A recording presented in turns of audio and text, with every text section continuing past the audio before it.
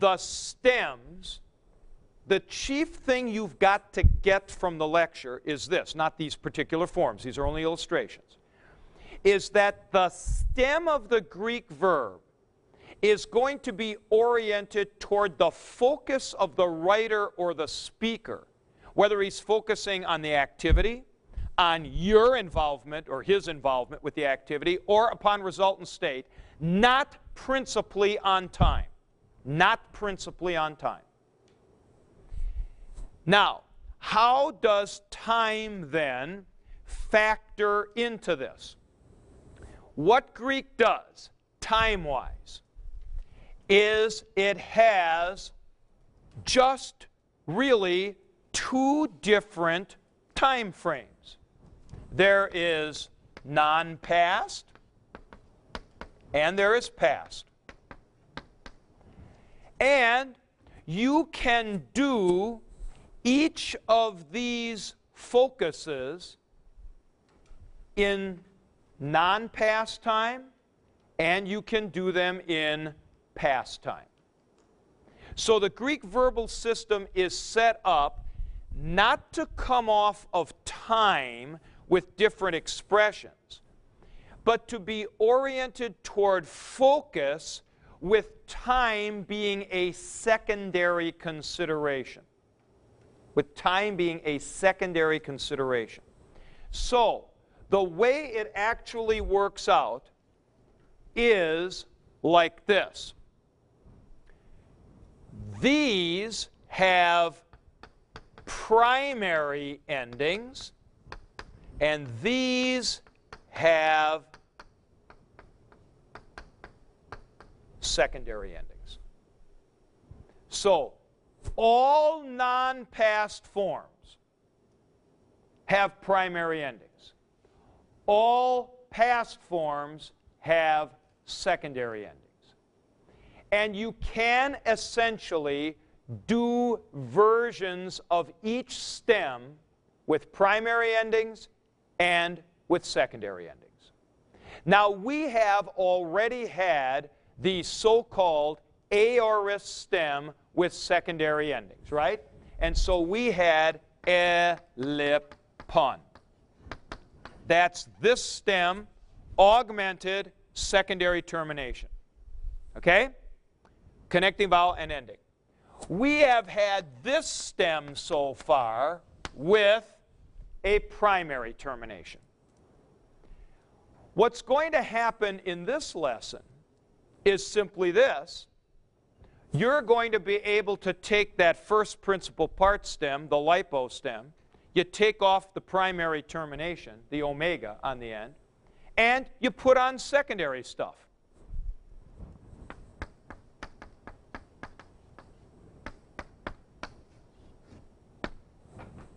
Look at there. All I did was I took the lip stem, stripped it of its primary stuff, and put secondary stuff on it. Namely, augment on the front, right? And then normal connecting vowel, secondary ending ni. Look how close those two look, elipon and elipon. They're both in the past. So they both are augmented. They both have secondary ending. What is the difference between the two? The stem, right. And now what's going to be the difference semantically in terms of what they convey? Not time, focus. This one will be focus on the action, I left. This one will be focus on the connection between me and the action, such as I was leaving, I did leave, I used to leave, I habitually left. Any way in which the verbal action is conceived as connected to me. Now, there are various ways in which we can understand this connection. It could be continuous in the past. I was leaving the money when the police arrived. All right? It could be emphatic. See, these two here, progressive, emphatic. I did leave the money. Don't tell me I didn't. See, now that would really emphasize my involvement with leaving. I did leave the money. Now, beside these two, right here, which are maybe the most common, there are a bunch of others that are also detailed in the book. Let me give you a couple more. Habitual. I left the money every Friday just like they ordered. Left every Friday. All right? I used to leave the money. And then there are some very unusual ones, like this. Getting a connection between myself and the activity going. I began to leave the money. I tried to leave the money. Now, all those expressions that I've given you are all expressions of focusing on the connection between the activity and the doer of the activity, and will be lurking as possibilities for you in the text when you see this form. This form here is the so-called imperfect form. That's an English expression. That's an English expression. Here's what it actually is. It is the past time version of the focus upon connection stem. So now, what we have to do is we have to reform all of our vocabulary from the first 8 chapters. And that is to say that tense will now be put into quotation marks in the book. Tense does not mean time. Tense means focus. Even though when you learned English, or those of you who learned Greek from other teachers, if you learn that tense has to do with time, sear that out of your mind. It does not have to do with time. The so-called tense of a verb will be a combination of focus primarily, and then, whether it's primary or secondary endings, some time factor attached to it. Now, you'll notice because of this, because of what I'm talking about, that the stems are connected to focus. I can use them for all kinds of other activities. Over here, these were infinitives. These were imperatives. I can do subjunctives. I can do optatives. And I will do them off of specific stems. So, now this next point is extremely key, but is very hard for people to catch on to. And indeed, because this is so, I have actually considered in a rewrite of the book doing a massive rewriting and not beginning the book with the present tense. All right? Because of what I'm going to tell you next. You learned in chapter 8 the aorist. And the aorist was seen as simple past. That was a kind of giant lie.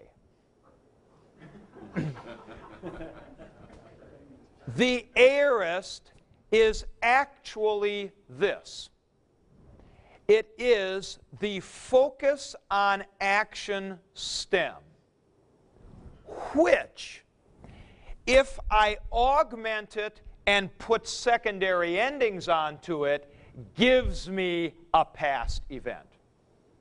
But if I don't, like over here, it has no connection with the past whatsoever.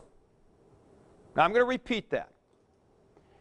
When you got the aorist in the last lesson, you received the impression that aorist meant past. It really doesn't. Kefi, you asked me a couple of days ago why the aorist has its name. Why is it called aorist? That's actually aorist, or anything with horizo has to do with boundary, and it's unbounded. It's the unbounded one. And by that I mean, I think it means that it is not bound to any person or doer or actor in the sentence. It is simply a focus upon the activity itself. Thus, you can take any stem in Greek. If you don't augment it, it will not be in the past. If you do augment it, it will be in the past. So the so-called present tense that we had in chapter 3 was actually the focus on connection stem, not in the past. And the morphology that you're going to get for today's lesson is taking that very stem, removing all indication of primariness from it, putting on secondary terminations, no new terminations to learn for tomorrow. It's all the stuff you learned for the strong aorist. You just put those on, and now you get that same stem in the past. So now we have upped the sophistication level of what we are doing with the language exponentially. Okay? So it's not just this. You get a new stem, you get a new tense. Oh no, you need a brain ream job here. Here's what it is. You get a new stem, you get a new focus. All right?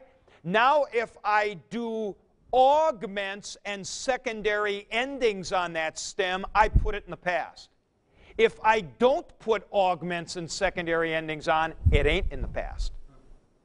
So, the aorist tense that you guys got last lesson is not a past tense as such.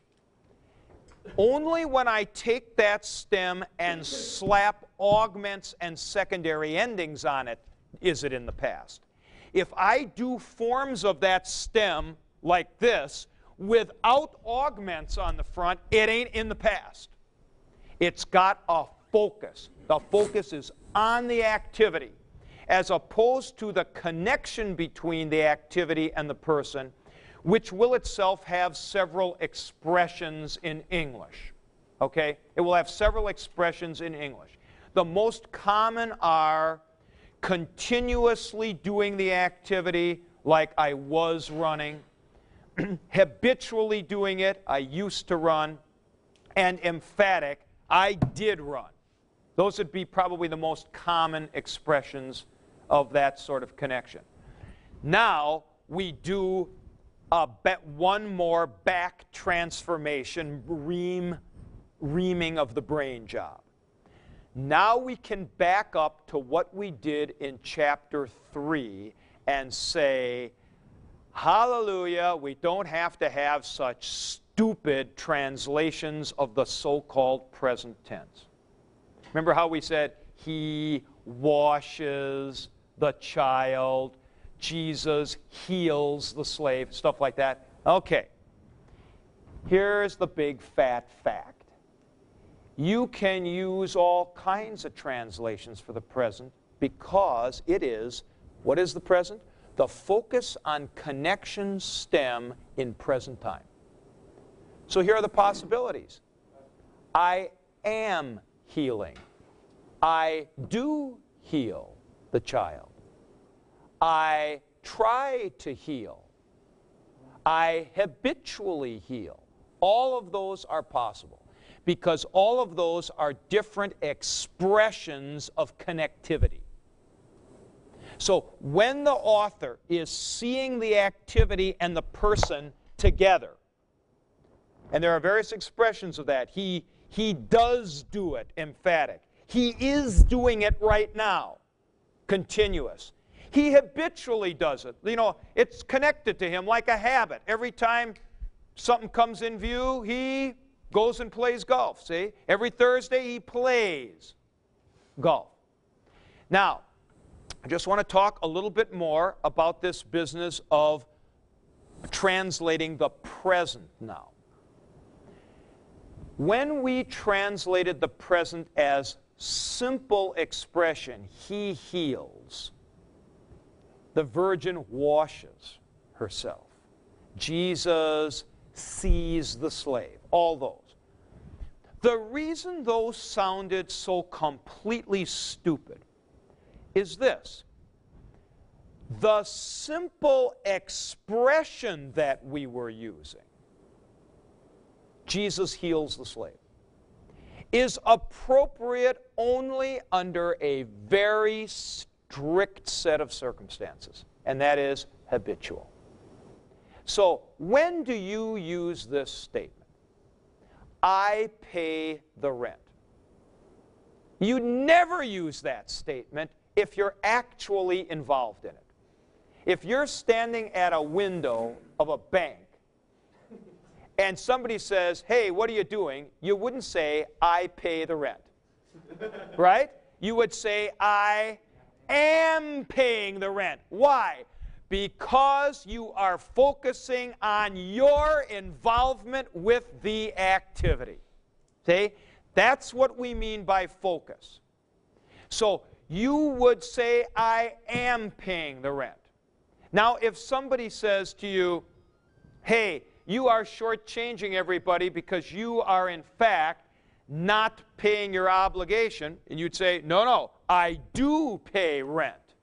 See? Now, again, you're emphasizing your own connection to rent paying. When would you say, I pay the rent? Only under this circumstance. This is the only time you would say that. I pay the rent every Friday. See? When it's habitual activity. Now you use the simple expression. I pay the rent daily. I pay the rent monthly, every Friday, each 2 weeks, whatever you're going to say.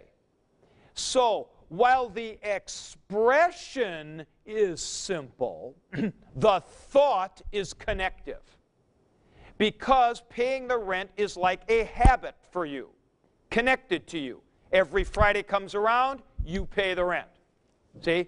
So when the focus is on the actor and the activity connected in some way, that's first principle part. And we do that in our language too, like I say.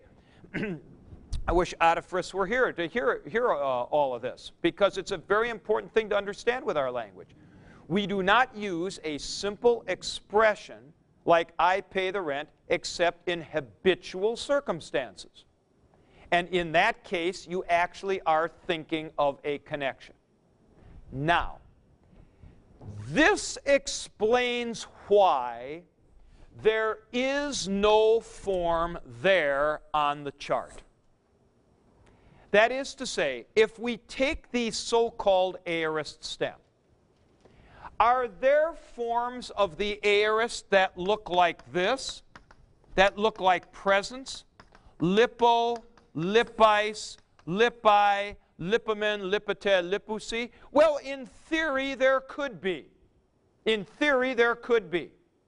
Which would be focus on the action in present time. But in fact, these forms do not occur. And I think there's a good reason for it, and it is this. Anytime action is actually going on in present time, just by the very nature of things, somebody has to be connected to it. I mean, it's going on.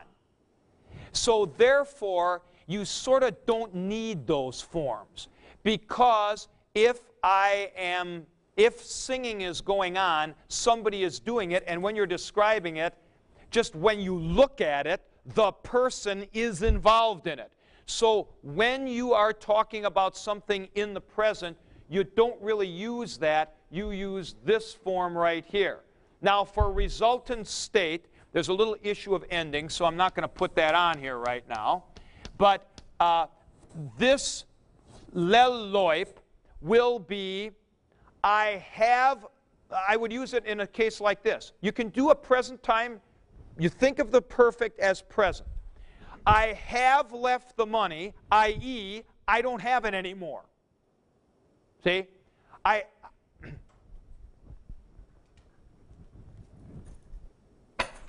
Okay? Oh, I have left my keys someplace else. I can't. What does it mean? I'm now locked out of my office. I am incapable of getting into my office. It's not really a statement of the fact that I left them at some time, but I don't have them anymore.